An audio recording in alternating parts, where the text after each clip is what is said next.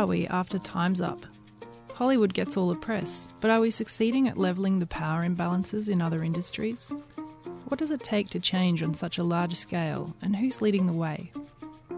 You're about to hear from journalists who've been covering the movement, or managing their newsroom's approach to it, on how it's evolving, how it's being covered, and where things are going.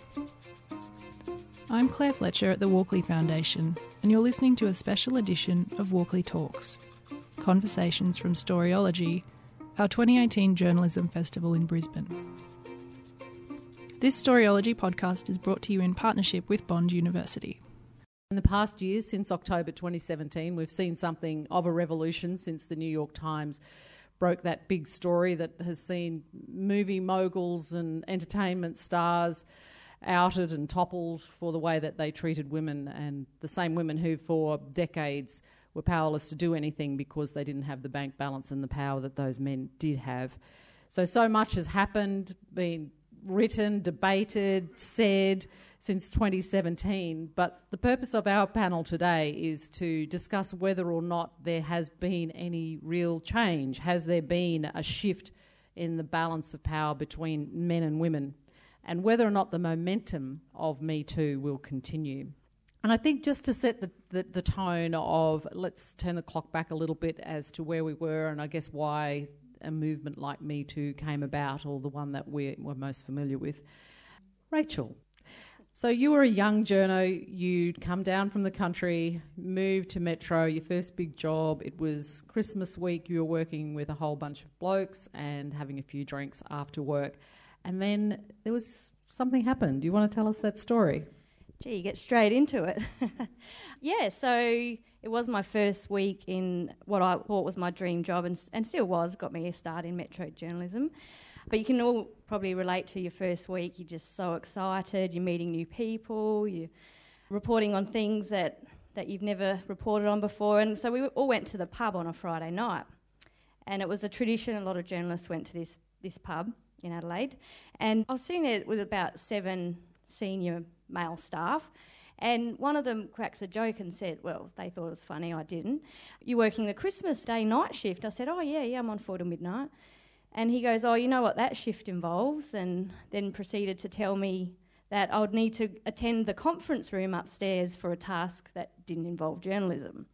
And all the men started laughing and chipping in about how funny it is. And you know, it's like in those movies where everything goes slow motion, and I just wanted the floor to swallow me up. I was absolutely humiliated. And it wasn't what they said to me, even though that was bad enough. It was more the belittling of a young cub journo who's just wanting to get somewhere in life. And they just moved on like that. But even 20 years later, so it was a long time ago, I still think about that moment, and I would hope that it wouldn't happen to a young journo today. And I'm pretty sure it wouldn't, but I could be wrong, but I think we have come a long way, but it was very confronting. It's a really confronting story when you know what the actual words were, but also it took you a really long time to talk about that. Yeah, it did. So what's changed? Is it just because you're older and you're more experienced, or has the actual environment changed? I think the environment definitely has changed, and not just in the last year, but I certainly think I was more comfortable talking about it, but I probably only mentioned it for the first time maybe 3 or 4 years ago. Only my close family knew about the story. And I think now there's a lot more women in positions of leadership, which makes a difference. But I also feel like if you can't speak up when you're a young journo, then when can you? And I would hope that today, if it did happen, someone would come to me as a senior leader and explain it to me. But yeah, it really did affect me in way that it probably shouldn't have. But no, I don't know. I think you were okay to be affected by that. Yeah. Catherine, that story is an example of that, a very big power imbalance, and Rachel was the only woman working at the time and didn't talk about it. They thought it was funny. It wasn't funny at all, and it's not something I think that women ever do if the situation is reversed. But do you think that sort of power imbalance, going back 20 years, is that the basis for why women are still treated differently, or are they still treated differently? I know they're still paid less than men in many fields. Do you think that's where it comes from? Lack of numbers? Well, yes, absolutely. But Before we go on, I just want to thank the Walkleys for actually putting this forum on, and I think that we need to have more of them because I think something important has shifted, and it is around power, of course it is. It's also about how we value what women do, and I mean that both in the domestic and the paid work spheres. I think that women are still vastly underrepresented in formal positions of power. Now, it is shifting, and Rachel's quite right that has changed, but the statistics, my goodness. I think with the announcement of the new CEO of Macquarie Bank, we got up to 12 or 13 women ASX 200 CEOs. Woohoo. Exactly. Not so different from when I started out at the Fin Review in the late 80s, in fact, but started writing a column about this in the early 90s. So has that shifted? Not a lot. Key management roles, no, not a lot of women, about 20%. Same with law firm partnerships, where we have women streaming out of law degrees, and they've been doing that for a long time. So no, that stuff hasn't shifted. What has shifted, though, and I think it's enormously encouraging, I think that young women now probably would not do that, and that's not to reflect on, Rachel, your completely understandable reaction, and probably also a feeling of guilt at some level, which I think a lot of us have felt in those moments, and I think that's what Me Too and just activism by women recently has changed for us. I think it's taken some of the onus from our shoulders to prove that sexism and bias exists. It's affirmed because our experience and shown that we actually were not the guilty ones and that it's happened to hundreds of thousands of women around the world. So I think there's some really powerful stuff happening. And my reading from the business world, where I do a lot of speaking, in fact, I heard from a law firm partner this week, and she said, women are speaking up. And she said, and I haven't seen anything like it in my lifetime. So I think something has shifted. That is really encouraging, and I'm always Pollyanna looking for playing the glad game. I'm glad that has happened. Has it had any impact on salary, on the bottom line? Look, impossible at this stage to actually statistically look at that. But what I would say is that I think women are speaking up. So the latest data that we have, and some of it's Australian, shows that women do put their hands up for pay rises. Don't you love this excuse for the pay gap, that it's our fault? We don't put our hands up enough and we don't lean in? Nothing to do with the system, nothing to do with the way our skills are interpreted and so on. No, it's all our fault. Actually, women do put their hands up for pay rises almost as much as men. You told me a story about how some years ago a CEO actually told you that women didn't want to be paid more. Oh, more than one CEO told me that, when I'd actually say to them, why do you have so few women in those jobs? They don't want them. They would tell me, some quite well-known CEOs, and I said, how do you know? Have you asked them? and quite often the answer to that was actually no. So assumption upon assumption, right? Based on classic stereotypes. Women are better at caring and men are more competent. And by the way, those are not my assumptions. Studies from around the world, around men and women, gender in the workplace show that. Women are seen as more caring and less competent than their male colleagues. So moving on from finance to law and justice, Bri, you're a former judge's associate, and also as a sexual assault complainant, you know only too well what our laws are like, and we inherited them, as you correctly told me, from British common law, where women were the property of their fathers and their husbands. So the law is deeply tipped towards men. Is Me Too shifting any of that power imbalance in the legal system? Yes, I believe it is. So I was a judge's associate in 2015, and at the end of 2015 was when I went to the police and made a complaint about what was done to me as a child. My investigation took 2 years and culminated in a 2-day trial. And so my book is about very much both sides of the law, being a lawyer, working in the courts, seeing that side of things, and then really actually getting that perspective sort of blown open and seeing what it's actually like for someone to go through the system as a complainant. And I did all that and wrote the book pre-Weinstein, pre-Me Too, and it has really, I believe it has changed.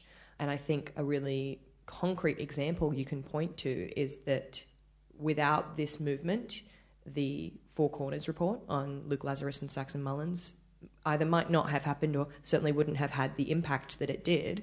And the morning after, the New South Wales government announced a reform, or, a review, I should say, into consent legislation in New South Wales. Do you think that was, they was sat back and watched Four Corners and went, oh, geez, let's have a review tomorrow? Surely there must be more to it than that. But that's what the best thing has been from the way I can see it, of this movement, is that there have just been enough waves coming after each other. And so I don't know, the Four Corners thing wouldn't have been the only facet, but certainly that was the catalyst that then put things in motion. And so what's really exciting now is a lot of the submissions to that review have rightly communicated the frustration that the issue is much bigger than legislative definition. And so a lot of the submissions to the review have been about not just what I would describe as the third stage, which is where you're finally at court dealing with legislation, but the first and second stage, which is the Police Service and Department of Public Prosecutions. I'm hoping that when that review closes, there will also potentially be other sort of wider outcomes that they find. Do you think that people often lump all three of those into the one big barrel? Absolutely, and it's very frustrating, but also it's quite understandable if you don't work in that industry. One of the things that's been really important to me to do while touring this book is to try and make this sort of nebulous legal justice system less opaque. For the vast majority of people who've never been exposed to the courts or to even, had to report a crime, how are they to understand that the police service and the DPP and then the judiciary are actually completely separate bodies? The system we currently have is unnecessarily opaque, and because complainants in particular are not informed and not given much control over their matters, and the absurd delays that are considered completely normal and acceptable, the system is basically inaccessible. It becomes so confusing and so difficult to understand that it doesn't work. It sounds like it's ripe for disruption. If all the rest of us have to do it, they should have to do it too. Catherine, the Me Too movement began actually 10 years ago. So a New York woman by the name of Tarana Burke coined the phrase to help women and girls of colour who were victims of sexual assault, to help give them support and solidarity. But it actually wasn't until last year when the actress Alyssa Milano tweeted #MeToo after the Harvey Weinstein revelations that this actually became a global catchphrase.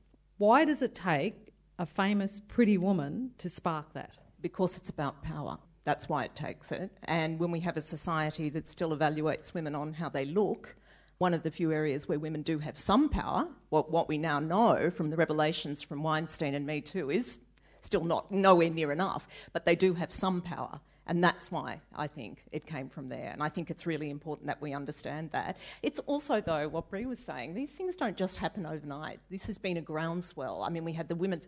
Only a few months before that we had the women's marches, but well before that we've had wave after wave. Look at the women in Poland a couple of years ago marching about their abortion rights, the women in Ireland more recently. This has been going on for years. Women are incredibly fed up with being treated as second-class citizens, with having their basic reproductive rights curtailed. And I think that those things don't come out of the ether. But I do think with Me Too it is fascinating to see that it did come as a surprise to a lot of people in the US. Yes, exactly. It really came did. as a surprise. And we can talk about, the waves, and as both of you have, these waves that have been coming and coming and coming, but it's not until someone like Harvey Weinstein is disgraced and charged and all of that happens that we go, oh, hang on a minute, yeah, maybe we have got to a tipping point. Has this been going on? This sort of...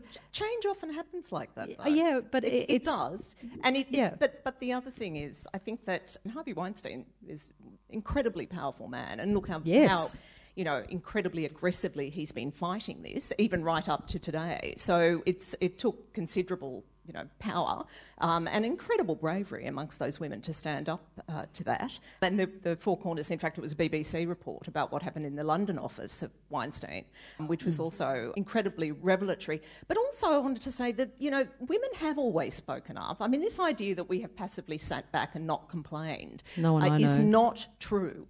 Women were not heard. We were not taken seriously, and we were told we were making it up. And that's, as I say, that's one of the things that I think the whole Me Too movement, but other waves of change. And I did just want to mention here, because she's in the audience, my co-author Kirsten Ferguson, who set up a campaign, Brisbane-based, local, called Celebrating Women, which she set up at the beginning of 2017. It's not the same as Me Too, but it did go global, and it was to counter the denigration of women on social media. Social media plays a key role in this. It really does. Do you think then, that just brings me perfectly to a nice segue, it is about power, and yes, there was this amazing story story in the New York Times.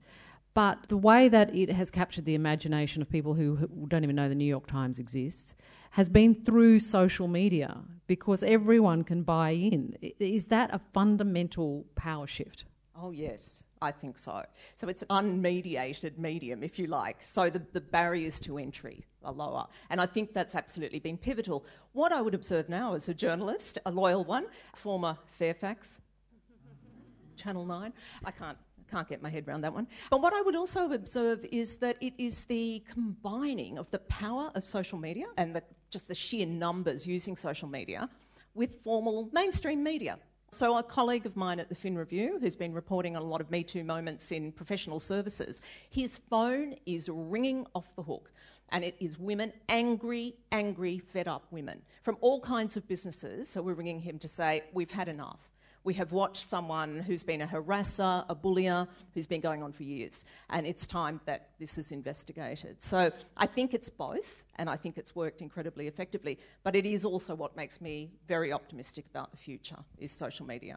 Bree? Yeah, I guess I wanted to add as well that there's a difference too between sort of what is true, which is this sort of democratizing of communication and access to information that happens on social media. But another thing that we've seen that has become very powerful is just the internet as a tool over the past sort of decade to connect previously separated women, and the ability that those women now have to even, not just like on a public Facebook post, but in a Facebook group or even in different social media private messaging, direct message chats. The scope that has given women from, they might be in the same company but in different departments, or even just in the same industry but different companies.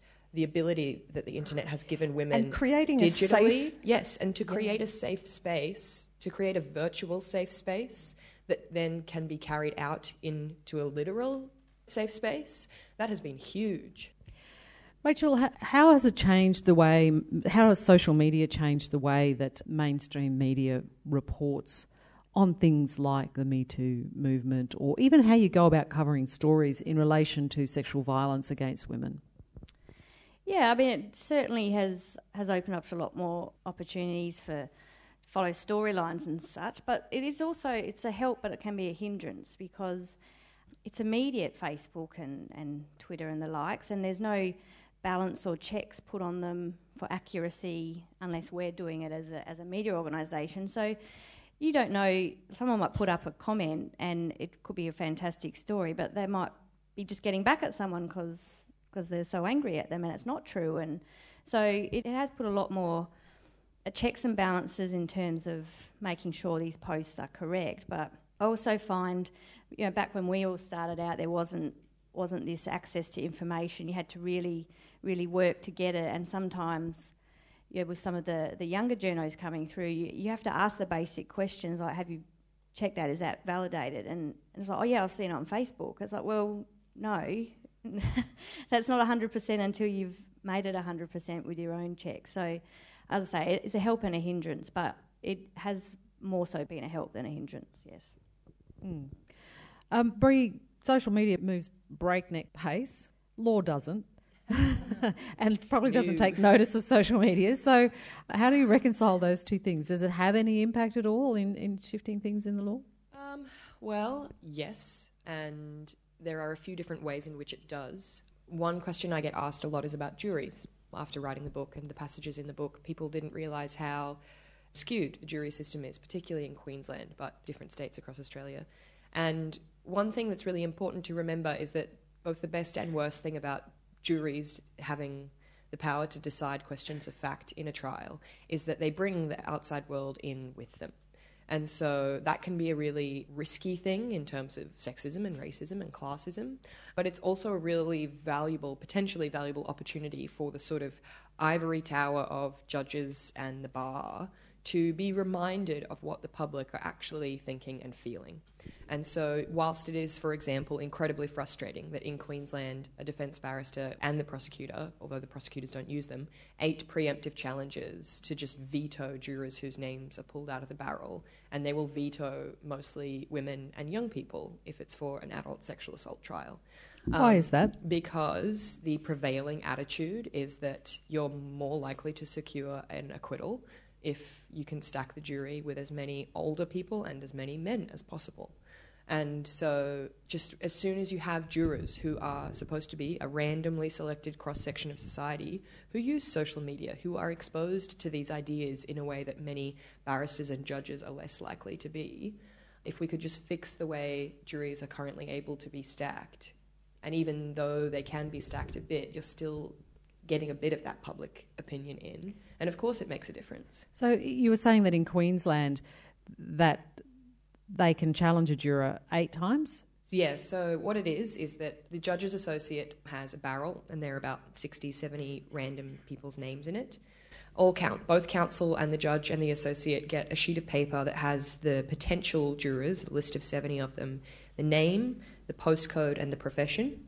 The associate puts the names in a barrel and just plucks cards out, so that's the sort of random element. And then in the time it takes for that person to walk from the back of the courtroom to the front of the courtroom, both counsel basically have, about 20 seconds to eyeball them and get 8 vetoes that are absolute, not questioned, just preemptive challenges to veto.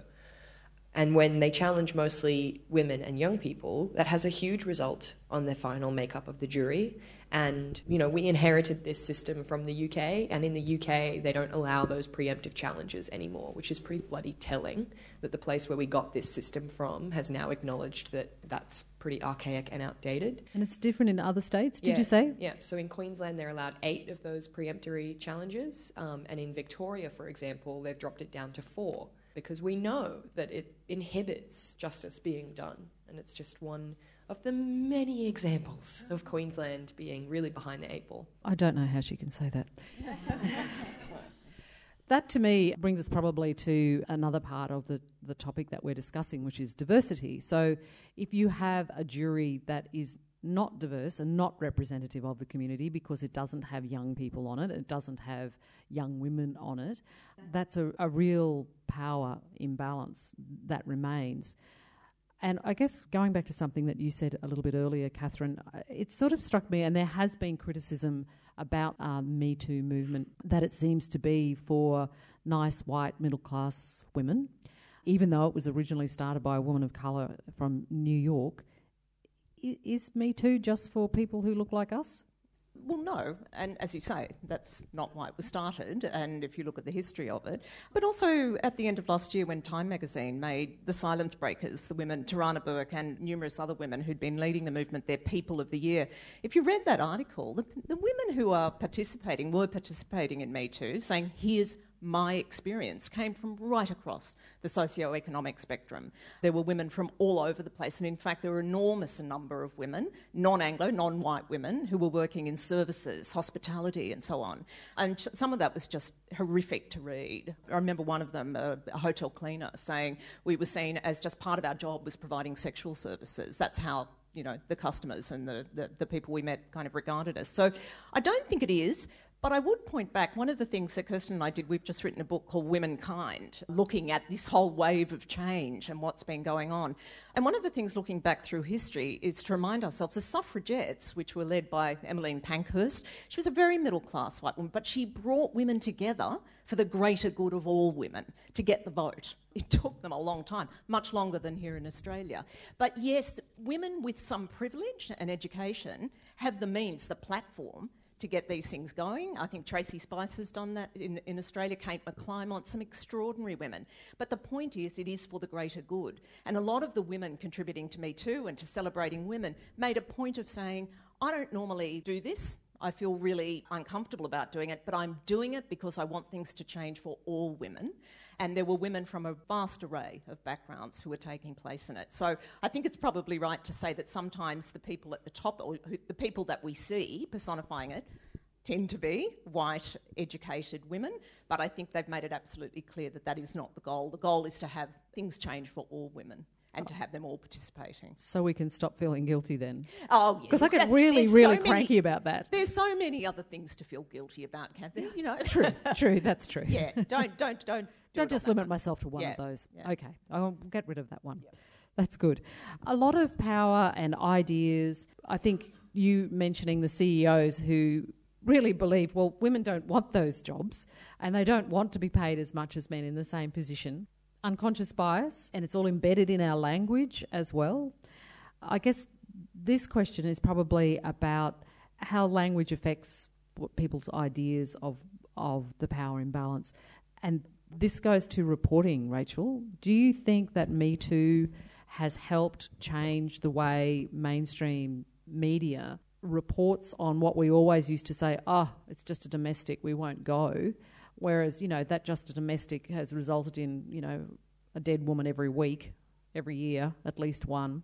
Has the language changed in how we write headlines, like the good dad who suddenly snapped, or something went wrong and it couldn't possibly be the bloke's fault? Has it changed? I don't think Me Too's changed that as much, but there's a lot of organisations that have spent decades trying to change the language used in telling stories or reporting on stories. Mindframe is one for suicide prevention, and there's a lot of domestic violence groups that come and educate journalists on the language to use. And it's about not so much softening the message, but I don't think people want to pick up the paper with kill, death, maim, scandal all over it. So it's trying to report the story in a way that people reading it will engage with it, because I feel like people turn off when they see those sorts of words in 150-point head on the front of the Courier. But if you've softened it in a way that they'll identify with it and then read it, and that's getting the message out there. So I think the work that's been done around changing the language goes a long way back, particularly around domestic violence. We're streets ahead where we were from even this time last year. And I think Quentin Bryce's efforts with the Not Ever report has, in Queensland, made a huge difference. And recently we all got together as media organisations, which we would never have done. I mean, there were 20 of us in a room. In fact, I'm sitting on this couch next to you. No, just joking. But it was to discuss just that and to do stories in Domestic Violence Awareness Month, And I took that back to my editor and he got right behind it. And 5-10 years ago it would have been, we'll get 1 or 2 stories in. But it's definitely, as a movement, the media has changed, I think, to get behind these stories, to get them out there, rather than it coming the other way up, I feel. I just wanted to say one thing. I don't think it's actually necessarily about softening language. I think it's changing the framework within which the emphasis, I guess, is the point. Because I think your point about sort of male perpetrators, sometimes, decent man, went mad and killed his... I think that has shifted. And definitely it preceded Me Too. I think Rosie Batty's work has been extraordinary in that as well. So I think there's been an enormous shift there and the framework has changed. But can I just say, in the slightly prissier area, I shouldn't call it prissier, but the white-collar area that I was reporting on, I would notice for years we used to talk about women who executives and talk about, mother of 4. Quite regularly, often with Gail Kelly. And, I'd point out to my colleagues, you never say that about a male CEO. You don't talk about them. And just recently, I was just horrified to read the coverage of the former AMP chair, Catherine Brenner, who stood down, Banking Royal Commission, quite rightly criticised. But the sexist language used to describe her was extraordinary. There were stories saying that she didn't spend much time with her children. Now, we do not hear that about male chairs or directors. There were just different standards applied to her. And I think we've got to understand we still describe women differently and we hold them to different standards. We expect them to be nicer, and when they're not seen as nice, and the academics call this when you're incongruent with classic femininity, you get penalised. So my last book, Stop Fixing Women, was all about stop blaming us when we sort of step out of these very narrowly prescribed sort of behaviour standards, especially when women are in power. And we only have to think about Julia Gillard and the misogyny speech, which I was really interested to hear Lenore spoke about this morning, and said, I remember the day of that in the newsroom and people were sort of poo-pooing. I said, this is an amazing speech. No, it's not. It's just about Peter Slipper. And it's really interesting that Lenore said stepping back from that now, and at the time actually, because she did write in her column that she thought it was an important speech. But it's very interesting how we are very incredibly critical of women in power. Is it deliberate, or is it just because that's the way it's always been? I know you can use it, if deliberately you can use it as a weapon if you want to destroy someone by saying things like that about women, didn't spend much time with her kids. Geez, I'm going to be in trouble. But, is it deliberate, or is it just that unconscious thing? Some of it's deliberate, absolutely. It's seen as a chink. It's seen as something that you'll get, traction on. The whole unconscious bias thing drives me nuts. I think we should be dealing with conscious bias before we start spending, dragging everyone through unconscious bias programs, which, by the way, research shows confirms biases for most people. Oh, excellent. So not really having the desired effect. Look, my point is that we still hold women up to double standards. There's still a scarcity effect. There's so few of them in positions of power. They're scrutinised. There are so many examples in our own country, but certainly overseas. And Hillary Clinton said recently in Sydney, I wasn't there, but a friend was telling me that the more senior you become as a woman, the less likeable you are seen as. And again, there's just so much evidence of that. Women being held to a higher standard. There was a recent rape trial here in Queensland, and it encapsulated so much of what we've just been talking about, Bree. Former local government politician, was charged and has been found guilty of raping his wife. It's taken her 10 years to get the courage to come forward and to make that complaint. And it goes to consent as well, as we were discussing a little bit earlier.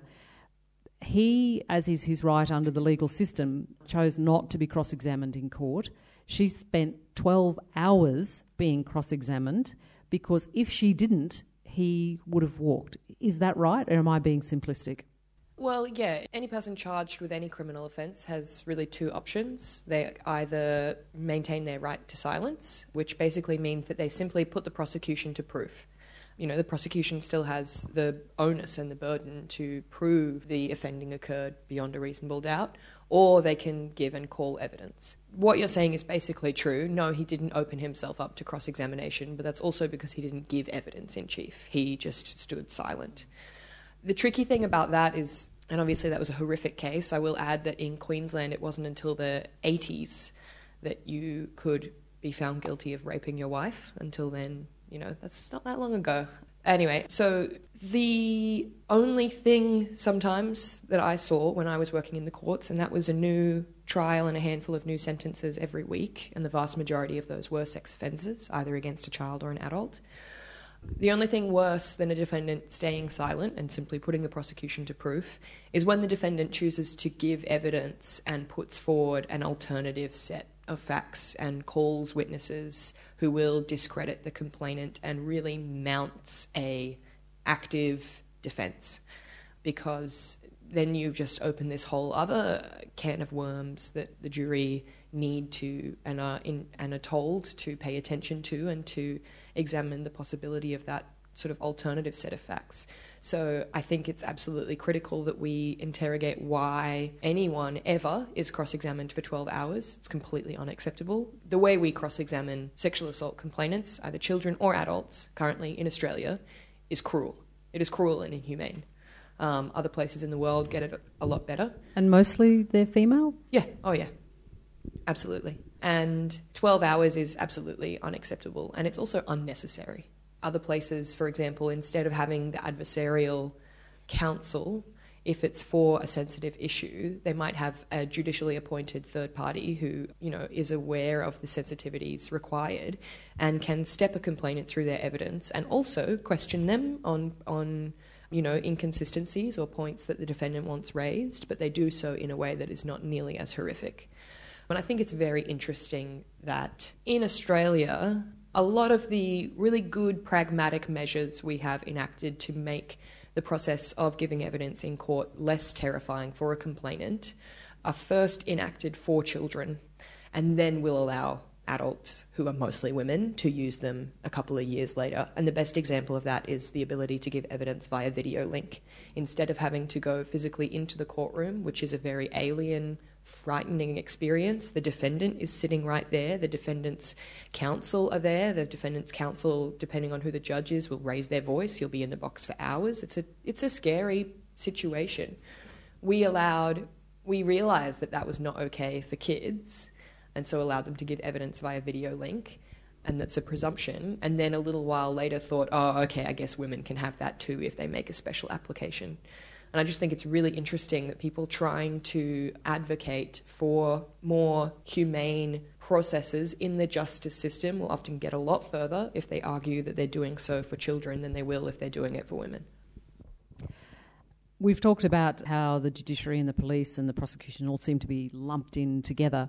The way that police cover or pursue crimes against women, and I'm thinking here of the terrible case recently in Melbourne and there was another case on the Gold Coast where a woman had been sexually assaulted, and the first thing that the police did was warn women to stick together and walk together when they were leaving nightclubs or when they're walking home, be careful. So once again it goes to, it's our fault, isn't it, Catherine? It's our fault that we were actually out in public and not at home doing the washing by hand or something. I don't know.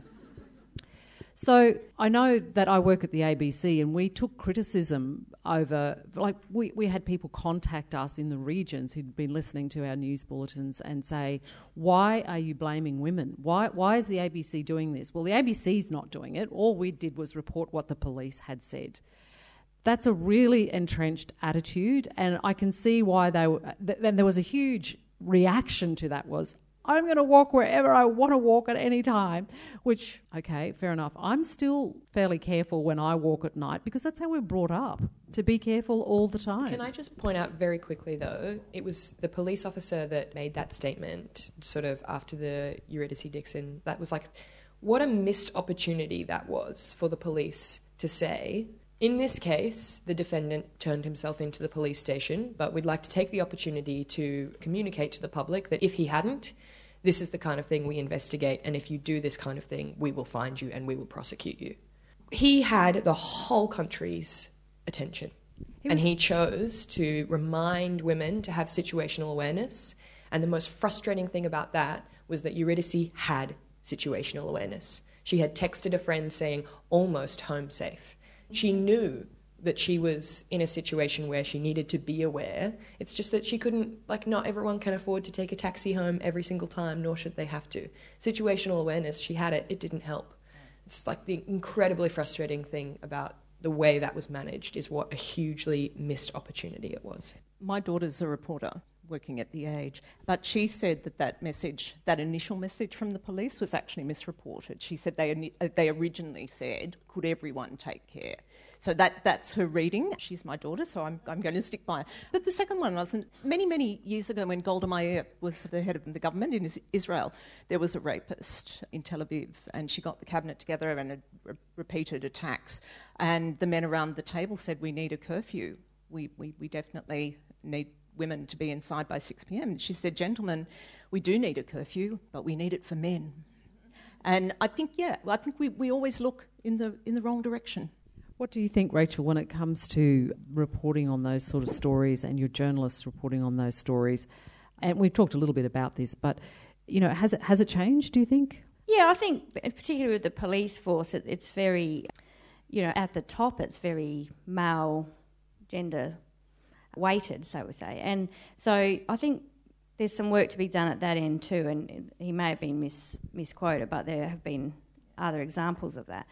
I think it has changed, but I think there's still a long way to go, and as organisations like News, Fairfax/9, it's up to us to lead the way on that, and sometimes it's quite difficult because it's not always the popular way, and you're trying to be something for a reader to get them to pick up the paper, to buy the paper, but sometimes the message still got to stay in business. Yeah, and so it's a real juxtaposition almost. So it's just using the opportunities when you do get them to make a difference, more so than, I think, regularly doing it, which I think sometimes the Me Too movement, there's so much reference now to Me Too, it just becomes quite crowded, and it's hard to get that message across if there's so many people just attaching the hashtag to has it become hackneyed?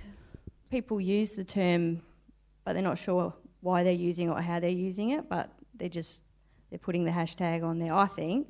You guys might have other views, but I do sometimes feel it's become quite crowded, and sometimes think the message isn't getting across as well as it should. What do you think, Catherine? Do you think it's been watered down at all, or Well, will we need something else to push it along further? Without doubt. I mean, the momentum needs to get going, but I think the horse is out of the stable. I think there's no stopping this. It's not perfect. Of course it's not, and it'll be misused. It's a social movement. No one's in control, which is, by the way, why it frightens a lot of people, including some very powerful men. But, you know, if you ask me, it's like all of these things. It is cyclical, but it's also about... You'll get some bad with the good, but I think the overall force of it is incredibly important.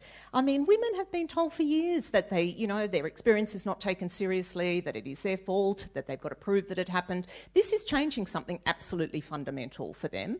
Their voice is finally being heard and listened to, and it's about time that happens. So I completely understand that there will be instances where, there are problems, where it's perhaps misused, but I have to say overall, and I'm sure Brie would agree from personal experience, women don't usually lightly make these, or talk about these experiences. I mean, you couldn't even talk about it for a long time. These things are just horrible to relive. I don't think women generally, of course there will be some, because guess what? Women are just like men. Some of us are terrific people and some of us aren't. We are human, we have failings. But overall, I think the women who step forward on this do it with pain, and they only do it because now finally they feel that it's being listened to. So I don't think it's usually abused. So my book came out about 8 weeks ago, almost 2 months, and the most common reason I hear, as you can imagine, my inbox is full, and also I'm doing multiple events a week and people come up to me afterwards and share their stories with me. Overwhelmingly, the most common reason women give when they explain to me why they spoke out about something that was done to them, either just to their friends and family or, fully to the police through the official legal processes, it's always that they do it for other women. The most common thing I hear is women saying, I didn't want to tell anyone, but then I just thought, what if he's done it already, or what if he does it again? I didn't want to go through that process, but somebody else had told me he'd done it to them, and I knew that woman couldn't go through the process more than I couldn't go through the process. There's just this overwhelming sense that women don't want to have to do this. It's really hard. It really sucks. It's awful. They're doing it for each other. And a result of them doing it for each other is a cultural shift. Absolutely. Absolutely. I'm conscious that we're getting sort of close to... We've been talking for about 45 minutes. And we could talk all day, I'm sure. What are the next steps? All three of you, what do you think is going to push this on further so that we can, or the power imbalances and the lack of diversity can be addressed? How is Me Too going to do that in 2018, 2019, Brie? Yeah, I guess what I'll quickly say to that is that, so the New South Wales review, that's really great for the third stage, for that sort of legislative approach. What we really need is basically the equivalent of the Quentin Bryce Not Now, Not Ever report, which was for domestic and family violence. The reason that was so incredible is that she went from the beginning, from the sort of triage, first point of contact, right through to the courts and legislation, and she reviewed it all. She made 144 recommendations. 140-something, I think, of those now have been enacted. Exactly Nearly all of them, Rachel. We were discussing that at that meeting. Almost all of them. Yes. Yeah. So exactly that, what was done so incredibly by the report and then by the government enacting those recommendations. We just need that, but in every state, and for sex offending against children and adults, because the way it's from right at the beginning. So the first time I called the police, they lost that phone call. No record of that phone call. And I had to explain my story repeatedly to two men in a small room who were saying incredibly cruel and inappropriate things to me. And so we need that level of review from the beginning to the end, and then for the recommendations to be enacted. Simple. A big job, but not unknowable. Yeah, simple, but very, very big, I would say. Catherine, what do you think about what is going to keep the momentum going? Oh, she has a list. I have it's not quite a list, but it is a great quote. But I wanted to say what I think women and everyone in this room, but all our friends and so on, we need to do more of what we've always done, which is step up together. The power of numbers is absolutely extraordinary. We all do it all the time. We always have. We've always joined together in the community, in workplaces, everywhere. We've done it collectively. We've moved mountains. We've got our right to vote and our right to be educated. But the little quote I wanted to read you is, has anyone been following the BBC pay scandal? So Yes. last year the BBC, yes, of course you have, Kathy, published a list of their top on-air performers' salaries. And you will be really surprised to know that top 100 list virtually didn't have any women on it. This came as quite a surprise to quite a lot of the top women at the BBC. Now, it's caused a huge ruction and there's been repercussions all over the place. But one of the outstanding examples from that was Carrie Grace. Carrie was the China correspondent for the BBC. So clearly not a slouch. I mean, one of their most important foreign correspondents, a woman in her 50s with decades of experience. She was paid 50% less than her male peers. Now, it's taken her months and months and months to get reparation for that, which she did finally get. A wonderful story in The New Yorker, which I recommend to you all. It's just come out in the last couple of weeks. And it's very long. It's a long read, which, of course, I recommend as a journalist. But it's brilliant. And it talks about what she had to go through on behalf of all women at the BBC, by the way, from clerical through all those roles, because they asked them to look at it and review it. And she went through an awful time. But at the end of this very long article, by, I should say, Lauren Collins, give appropriate recognition there, she says, the reason the BBC thought they could get away with it is that they hadn't factored in the multiplier effect of solidarity. If you tell me I'm rubbish, I might believe you. But if you tell me she's rubbish, I know it's not true. And I just thought that was a lovely encapsulation. Sticking together, stepping up together, and sticking up for each other is enormously important. We all know how to do that, and that's what Me Too's been about, and celebrating women and all of these other things. And I think we can do it, and we... Trust me, this is seismic, and it's only just started, and there are a lot of people in power deeply worried by it. We can do so much together. We are the majority of the Australian population, We are, after all, yes. I guess coming to the media, and you were saying that, Rachel, that things have changed. I just want to take the opportunity just to say how much I think things have changed, or I've noticed that things have changed. When I started in a senior editorial role, there was just me and my 10 mates, and that was the editorial makeup. So only woman with 10 other blokes in a room, and we'd be discussing everything. I'd come up with some idea. They'd talk about it, 10 minutes or something, and then they go, oh, that's really good. Someone would say, oh, Dermot, brilliant. Hang on a minute, Dermot, that's my idea. Give it back. And they really were respectful. They were really great guys, actually. So from those days to now here in Brisbane, the general manager of Channel 9 and Channel 10 are both women. The news directors at both of those organisations are both women. At the ABC, the state news editor is a woman, regional editor, me, is a woman, local manager is a man. Channel 7, as far as I know, is still men who are in the senior roles, but a former colleague of mine is now the deputy news director of Channel 7 in Sydney, which is just amazing.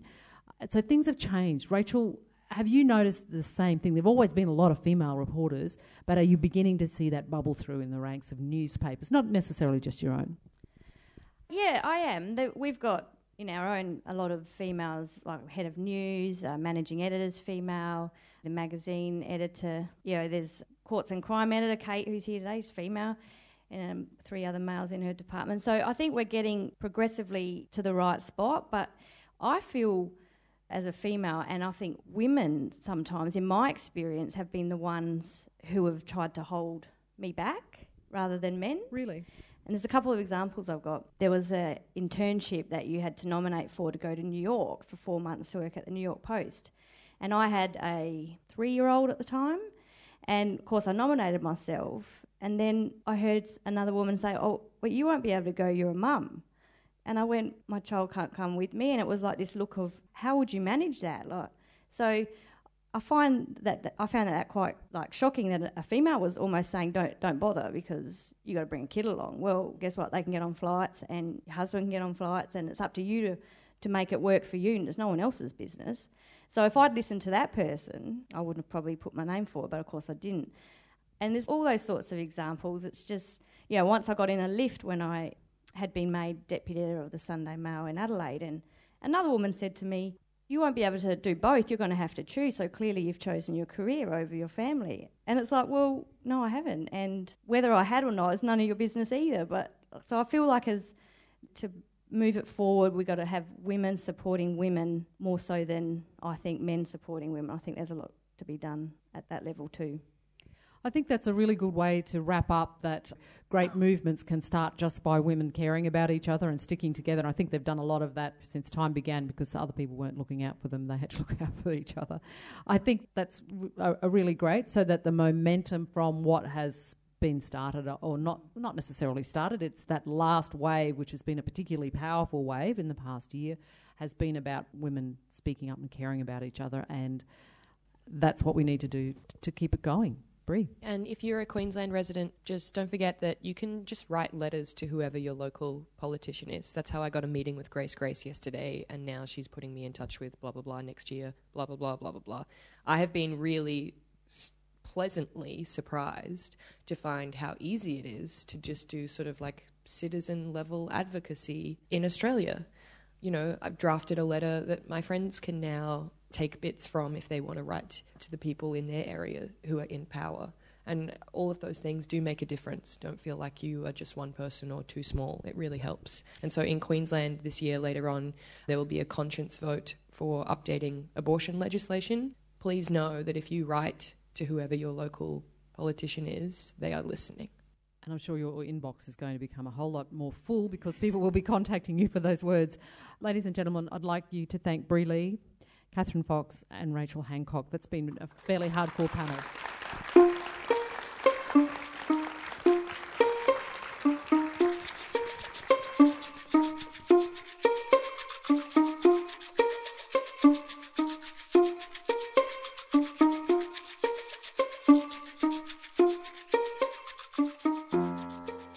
You've been listening to the Walkley Talks podcast. If you dig it, sign up to our newsletter at walkleys.com/subscribe for all our announcements, stories and updates. If you liked this episode, follow and rate us on your favourite podcast app. This podcast was produced at the 2SER Studios in Sydney, Australia, and supported by Bond University. Catch you next time.